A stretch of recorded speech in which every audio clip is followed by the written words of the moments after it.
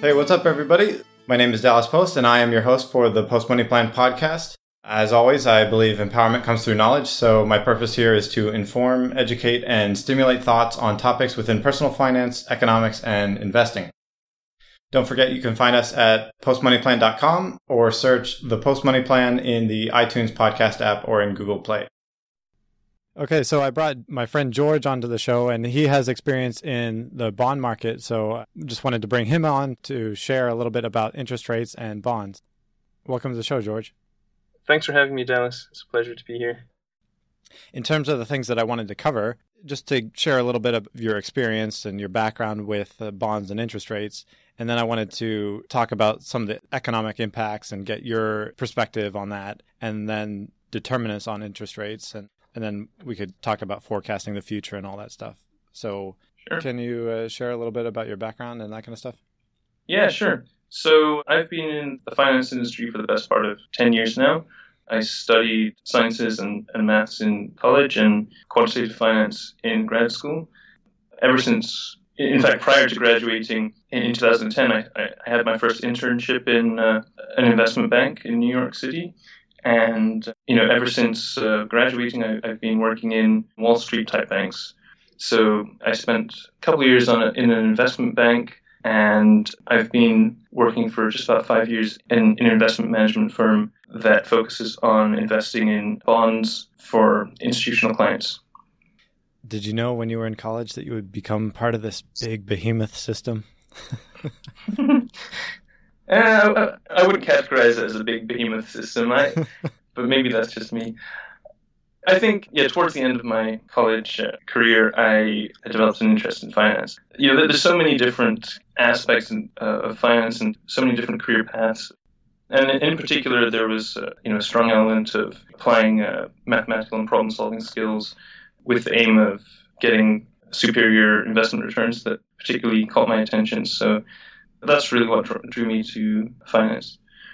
The thing that stuck out to me when learning about finance careers was that it seems like it's very difficult once you choose a track to start going down a different track. The branches of the trees spread out pretty wide. So once you start going down, I'm going to be a quant, for example, or I'm going to go into iBanking, or I'm going to go into equity research. There can be some overlap and some switching, but it does seem like you kind of get put into buckets.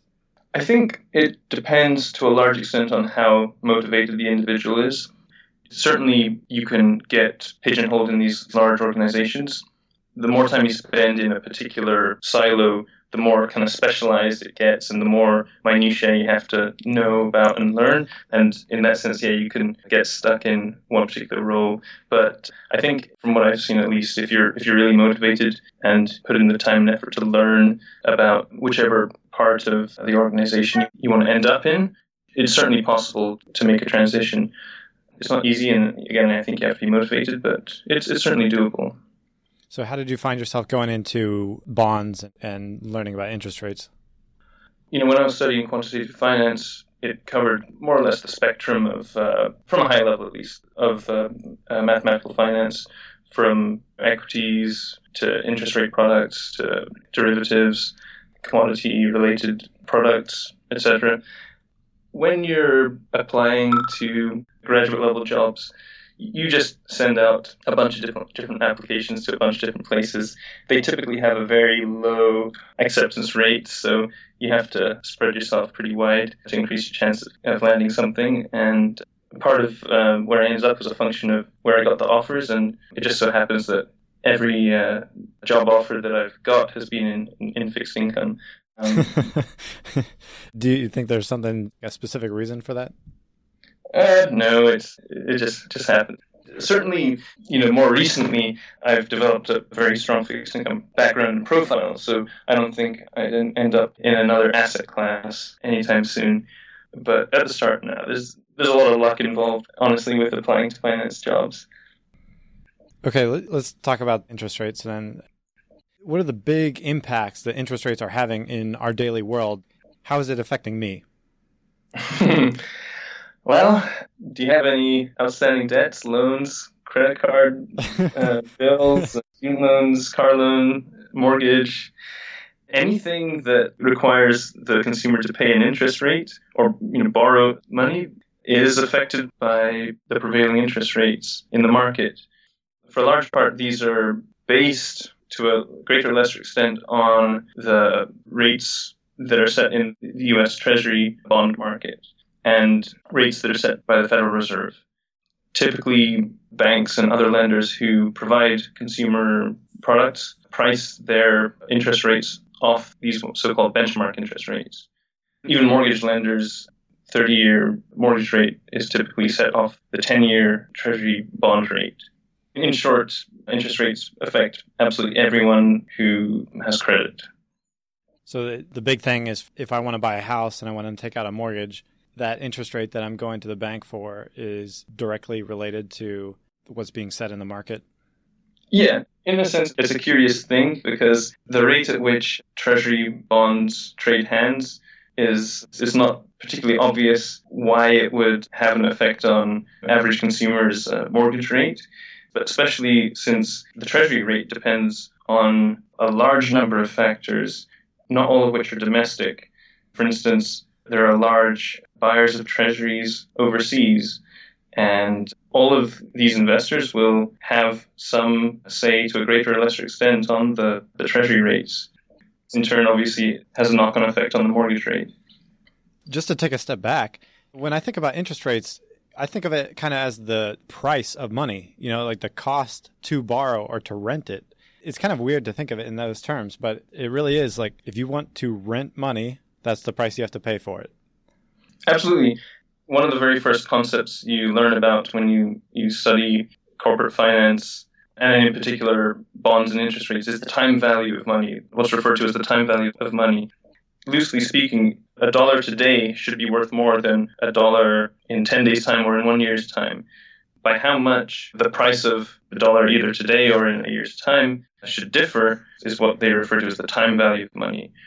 And one way to think about it is if you're able to invest your dollar today at a rate of, let's say, 1% for the next year without taking any risk, then the dollar in a year's time should be worth correspondingly less than your dollar today, with that sort of relationship being determined by the 1-year interest rate that you're able to access. Typically, people think of treasury bonds as being risk-free, at least to domestic savers. And the concept there is that the US government, as the issuer of the debt, has, let's say, the highest credit rating of any entity. Unless Moody's downgrades you. It was S&P, by the way, I think. I got it wrong. So I was going to say about the time value of money, you have both the factor of inflation and then opportunity cost. Because if inflation is slowly devaluing the value of the dollar, in 10 years' time, its purchasing power is going to be lower. So $1 today is worth more to me than $1 in 10 years from now. Sure. That's the one side of it. The other side is, like you were saying, the opportunity cost of what I could be doing with that dollar over time. If I have $1 today, I could be using that to invest and create new value so that it'd be worth more than $1 10 years from now. So then $1 10 years from now isn't going to be the same value to me today. Right. But just to make things a little bit more confusing, that 1-year interest rate, the so-called opportunity cost, is also dependent on the prevailing interest rate and the investor's perception or fear of future inflation, because that will also affect their behavior. Like you say, if investors expect a whole lot of inflation, let's say 3% of inflation over the next year, they're not going to want to invest in 1% yielding bonds, because after you take inflation into account, you would have actually lost 2%. Yeah. You know what's crazy, though? We're at a point in time where interest rates were so high in the 80s. Like I would talk to my grandma and she would say, oh, why don't you just put your money in a CD and you can get like 18%? Like, Grandma, you can't do that. It doesn't work that way anymore. It's a different world. Right. And what makes it even more complicated is nominal rates versus real rates. That is so hard for a non-economist to grasp because it's just like, it's so ethereal to try to fathom what it means Just because interest rates were 18% doesn't mean they were good. And just because they're 2% now doesn't mean they're bad, kind of thing.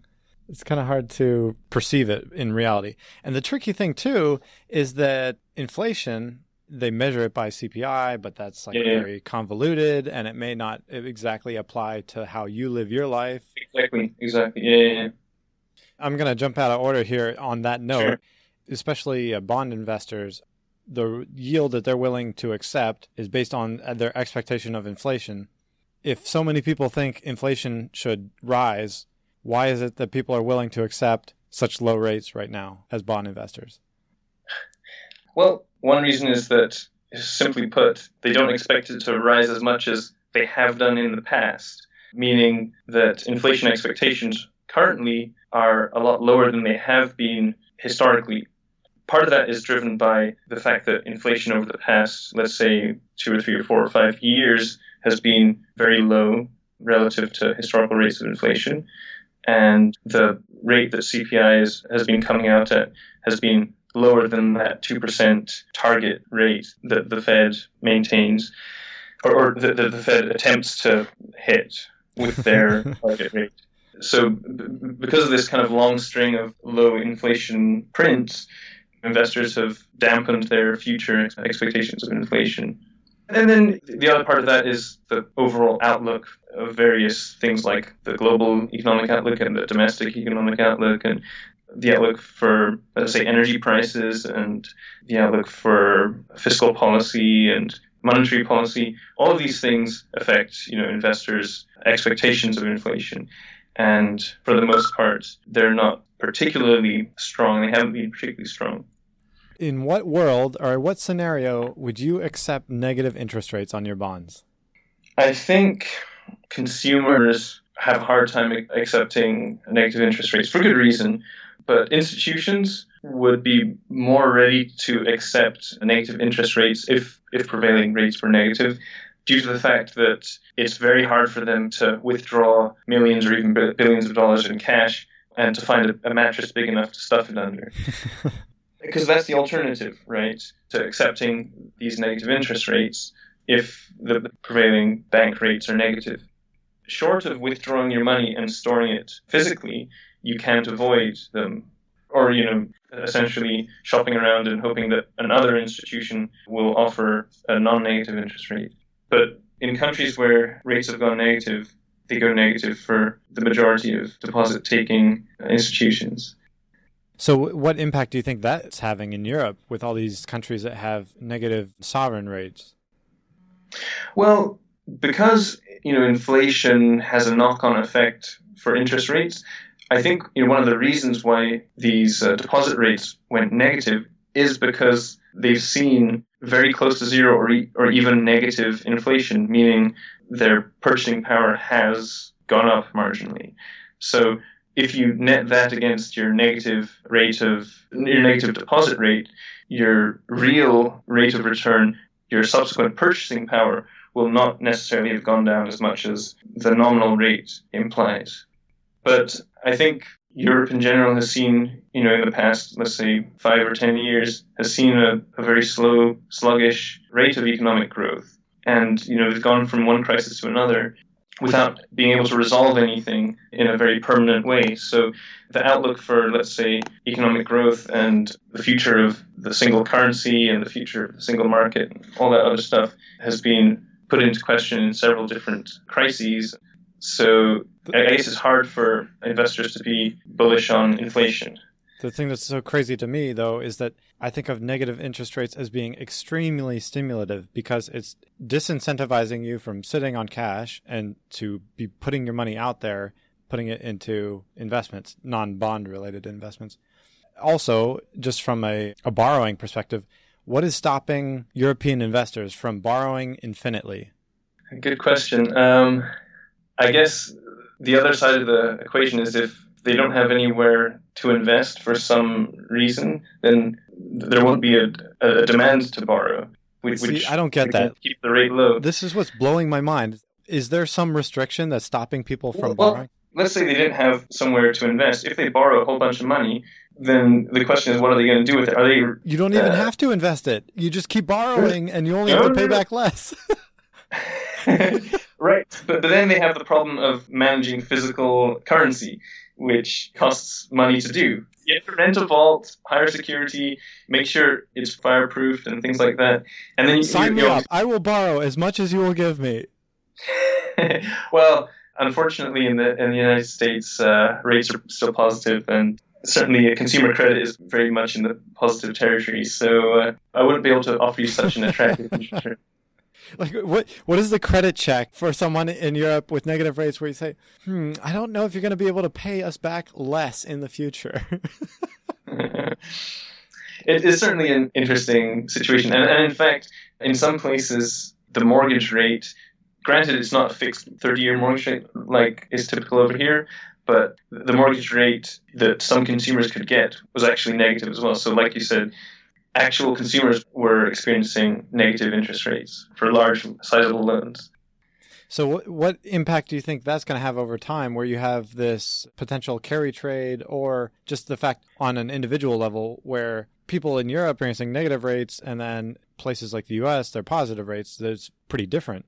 Honestly, I don't see it as a way for the average consumer to arbitrage the negative interest rates by somehow being able to take out big loans and pay back less in the future. Because, like I said, you have this problem of storing physical money. And second of all, if you try and invest it anywhere, you're going to experience negative returns on those investments. But I think negative rates, though, are in general seen as a symptom of a sick economy. There's something kind of structurally wrong with the economy that rates are negative and they're staying there, and there's not that demand for borrowing that would increase rates. I would actually make a point, though, to what you're saying, that there's a cost to storing money. In an asset-based currency, like in a non-fiat currency situation, you would actually be willing to pay for someone to protect your money. Like, that's how the whole system got started. If people had gold and they didn't want to carry all the gold around with them, then they're willing to pay the goldsmith or whoever to hold on to their gold and give them a certificate for a while, right? Which is effectively a negative interest rate. Right. And I guess one other point about Europe and the economy over there, I think in certain jurisdictions, there's also kind of a structural reason why there's a reluctance to invest. And it could be due to the regulations of that particular country. For example, in France, there are very strict labor laws that prevent companies from wanting to hire more workers, because once they hire a full-time employee, they become very hard to fire in the future if they need to. So companies are incentivized by these types of regulations, in a sense, regulatory straitjackets. So even if rates are very attractive, you don't want to expand and take on that additional business risk. Okay, so we kind of touched on this before, but in terms of how rates are affecting me, what's the difference between if rates are quote-unquote low, so we're saying that rates are low in the U.S. today, 2%, or for a mortgage it'd be sub 4% or whatever right now, versus what they were in the 80s. What's the difference to me? The difference for the average consumer, like you mentioned before, there would be more of an incentive to spend and consume and to incur debt in order to do so. I think the difference between the current period, though, and let's say pre-crisis periods where there was a lot more consumer debt but higher interest rates, was that the regime of checking and verifying credit was a lot less stringent than it is now. So credit is cheaper for those who are, let's say, creditworthy. But I think that there's still less access to credit for less creditworthy entities, let's say smaller businesses or individuals with lower credit scores than there was pre-crisis. However, back to your original question, which was what the effect of low interest rates is on the average consumer compared to, let's say, a couple of decades ago when rates were a lot higher, one of the most important sort of things that a consumer looks at is the headline rate. However, there is this prevailing rate of inflation in the background almost that the consumer doesn't necessarily have at the forefront of their mind, but which they are experiencing whether they like it or not. And they may month over month notice that their paycheck goes less far than it did the previous month. And nobody wants that. Indeed, nobody wants that. You know, you might see your grocery bill go up, or the price of gas at the pump increase. I'm sure plenty of people are familiar with this experience. So what do you think is more important in determining the rates? You could argue that it's a function of people's uncertainty in different risks within investment and the economy, whether it be inflation or investment return opportunities or war risk or default risk, all these things. Or do you think interest rates reflect people's perception of what investment return opportunities can be? I'm willing to pay 15% to borrow money if I know I can get 20% return on my money, kind of thing. If you're talking about interest rates in the bond market rather than, consumer interest rates. But they're all related. No, they're related, but the price of consumer credit depends on other factors as well. But if you're just talking about the prevailing interest rates in the bond market, I think these are set more by institutional investors than by your average consumer / retail. Are you going to talk down mom and pop? No, I hate to do so, but in the equity market, retail investors have a lot more sway, meaning that if your average investor on the street has bad sentiment of a given company and they start selling it en masse, it'll affect the stock price quite readily. However, the bond market is more or less completely dominated by institutional investors, both because the institutional investors involved are so massive and because it's a lot less common for people to invest in, or individuals to invest in individual bonds, than it is for them to buy individual stocks. Retail investors tend to buy bond funds, which are managed by institutional investors. So the upshot of this is that prevailing market interest rates, the 10-year Treasury bond rate, and the average corporate bond rate are set by institutional investors. Well, you do have, on the one hand, the market. Even if it's not mom and pop, but it's institutional investors, it still, I think, is the marketplace. You have the demand for borrowing, and then on the other hand, you have the supply for lending. And they have to pair with each other and find an equilibrium in the market. But you have the Fed, which we haven't really touched on, is the Federal Reserve, which is determining the Fed funds rate, which is then impacting what banks can borrow at, and they lend between each other and those kind of things. Yeah, the Fed's the elephant in the room that we haven't really touched on yet, but their activities are obviously vastly important in the interest rate market. But I think to some extent they might be overstated. Just to backtrack a little bit, the Federal Reserve sets an effective or target interest rate banks can access for overnight.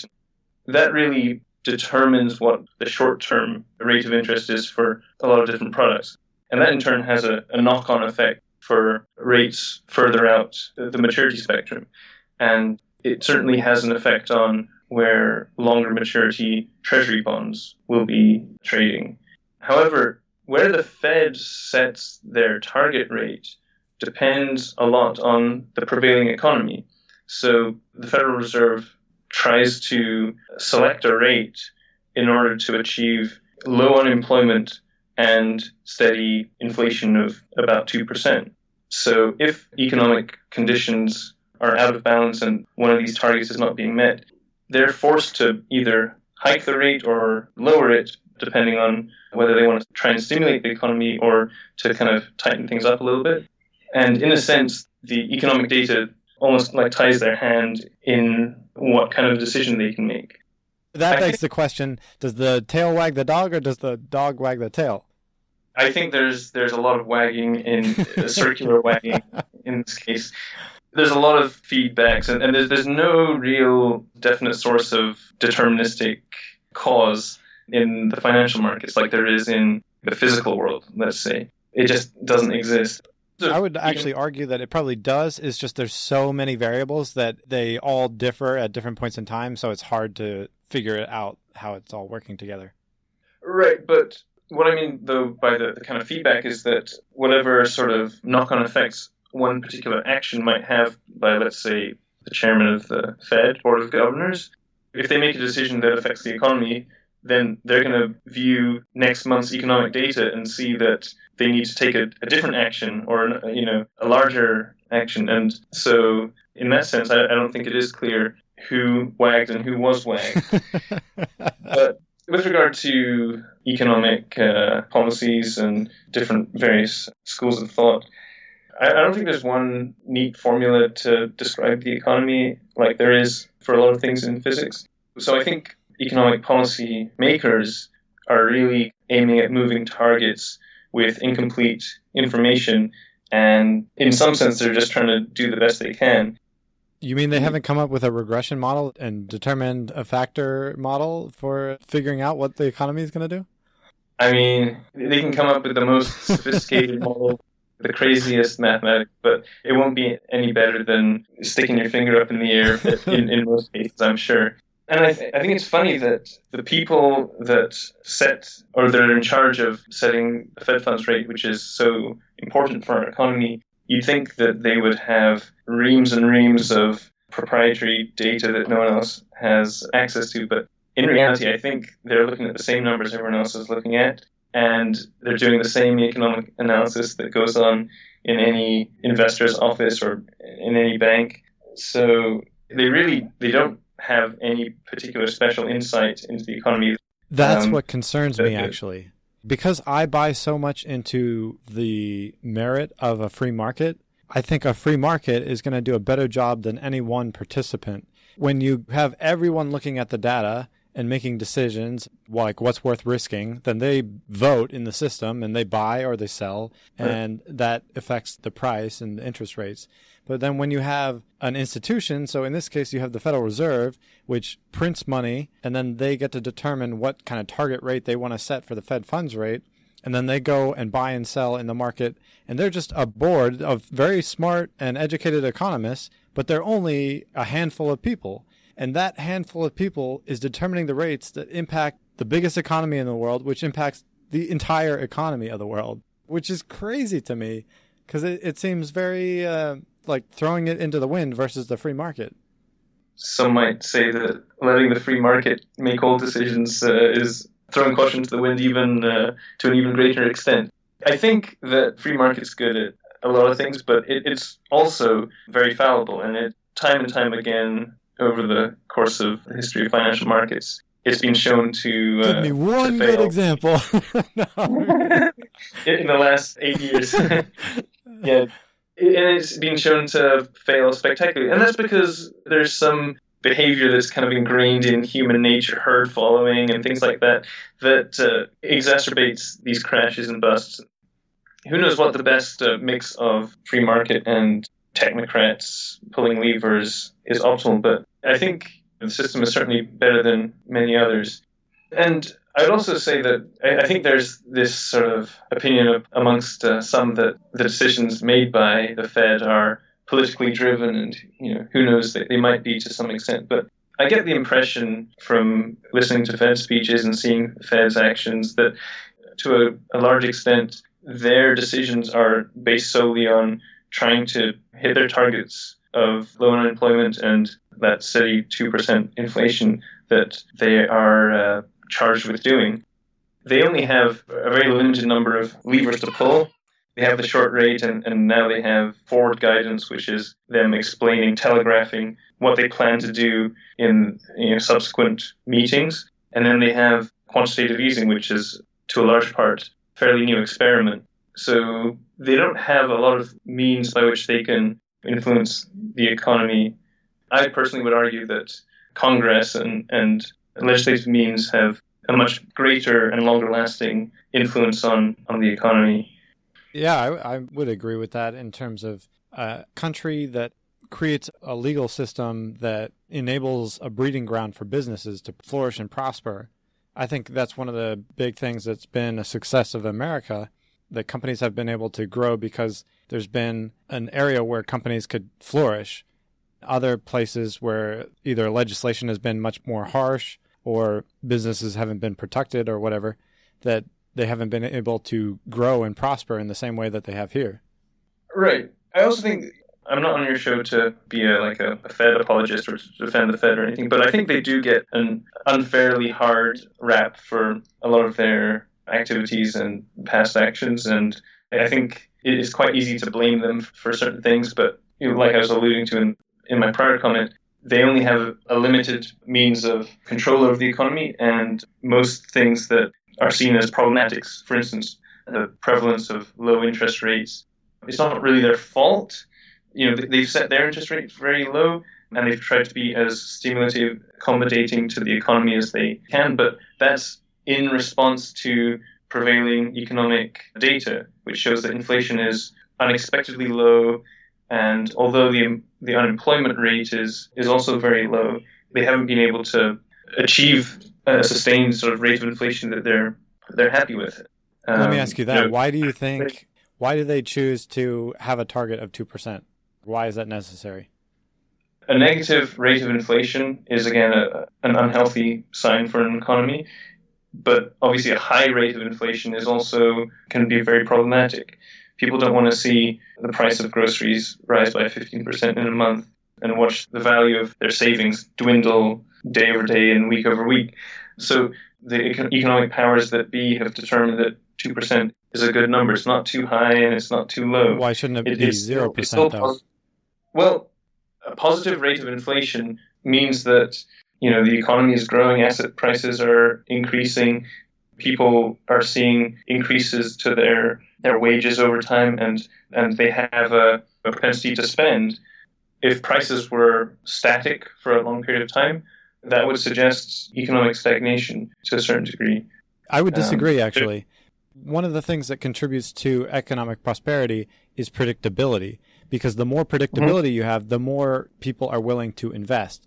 Because if you know the outcome, you're willing to take on an endeavor. But the cause of zero inflation, what kind of a situation would cause there to be no inflation in the market? Not printing money.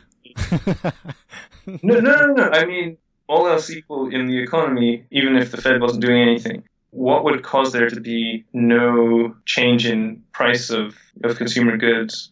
So I'm not studied enough to know this for a fact, but I believe that if you look at historical prices over the last 2,000 years, in terms of like gold and stuff like that, prices were very stable up until, depending on if an empire was crashing or not, but up until we had all these central banks 100 years ago. So the question I posed to you was more along the lines of what kind of economic conditions would we have to see at present not to experience any inflation? What would have to be going on in our economy right now? Let's say the Fed wasn't doing anything. Would it be a healthy economy that showed 0% inflation? And I would suspect not. Well, I understand what you're saying, but one problem we have is measuring prosperity through asset prices. For example, if you think of commodities, as technology gets better, the price of commodities in an ideal scenario should go down, because it should get easier to produce them and refine them and use them and whatever else. So the prices should actually go down. And when prices go down, that means you can buy more with what you have, or you produce more. Right. But you're forgetting the demand side of things as well. As consumers become more affluent, there'll be more demand for certain commodities. And similarly, as the population increases, you have more consumers. I agree with you on your demand side. More demand for food and energy and whatever else. Couple that with the growing prosperity in the world, you have more people moving from subsistence living into more middle-income societies. That will increase the demand for higher value commodities.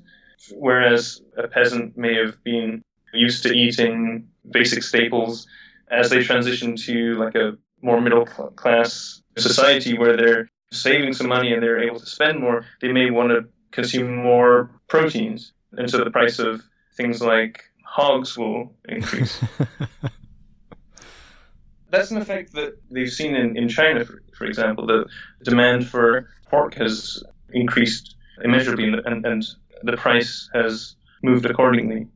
No, I agree with you. I'm just talking from the perspective of... I agree with you that as a consumer, it would be nice to see, prices falling. However, at least prevailing economic wisdom is that if you see prices dropping, that actually will make people, average consumer, more reluctant to spend, because why buy a big ticket item like a washing machine or a car next month, when in 2 months, if you wait 2 months' time, it might be even cheaper. But think about that from a Christian perspective. I think that's actually a good thing. If people defer purchases to needs-based as opposed to wants-based. Sure. But from the perspective of the American economy, it would be disastrous because this happens to be a very consumer-driven economy. Well, only because it's so debt-based. Well, be that as it may, I think that's the reality of things. And the implication of that is that more people will be less willing to spend. So producers of things like cars and washing machines will see their sales drop and their revenues fall, and they won't be able to pay all their workers, and they'll start having to lay people off. And then the knock-on effect of that is that people will see either they'll get fired or their wages will drop, and you have less power to spend. So it becomes a vicious cycle, if you like, of deflation. And that's why inflation that's too low, certainly inflation that's negative, is a worrying sign for economists and for people watching the economy. So then let me bring it back to what you were talking about, how the Fed tries to pull the levers. The Fed has the authority to print U.S. dollars, and then they also decide their target Fed funds rate. And that rate, which you were referring to, is the rate which banks charge each other to lend reserves overnight so that they can settle their balances and have the money that they need. So if the Fed is buying and selling within the market to affect that rate, then they can manipulate what it's costing banks to loan to each other and borrow money. So if they want to stimulate the economy in depressed times, they can lower rates. And if they want to cool down the economy in euphoric times, they hike rates. I will say one thing, and I don't have all the facts with me, but I think it's a misconception that the Fed has been printing money in order to purchase assets. It's not the case that there's now trillions of more dollar bills floating around in circulation. The means by which they funded those asset purchases was by creating reserves at their deposit-taking arm, which banks could buy, essentially. I don't have all the details of that, but there is a subtle difference, and it's kind of an interesting one as well. In this sort of more or less free market economy that we have, it does make sense to have people, sort of highly qualified technocrats that are at least nominally politically independent, to watch over the economy and preemptively pull some levers to either attempt to speed up or slow down the economy in the attempt to avoid these sort of boom and bust cycles. I think, if you do study like a kind of a long-term history of economic booms and busts, the impact that they have on the economy has lessened since the introduction of the Fed, and certainly since they've kind of solidified their thinking of what's the best way to react to certain circumstances. All right. I think we can cut things off there. All right. Well, thank you much for having me. It was a pleasure I definitely appreciate you sharing. All right. Thanks for joining us on this episode of the Post Money Plan podcast. Don't forget to check us out on the iTunes podcast app or in Google Play.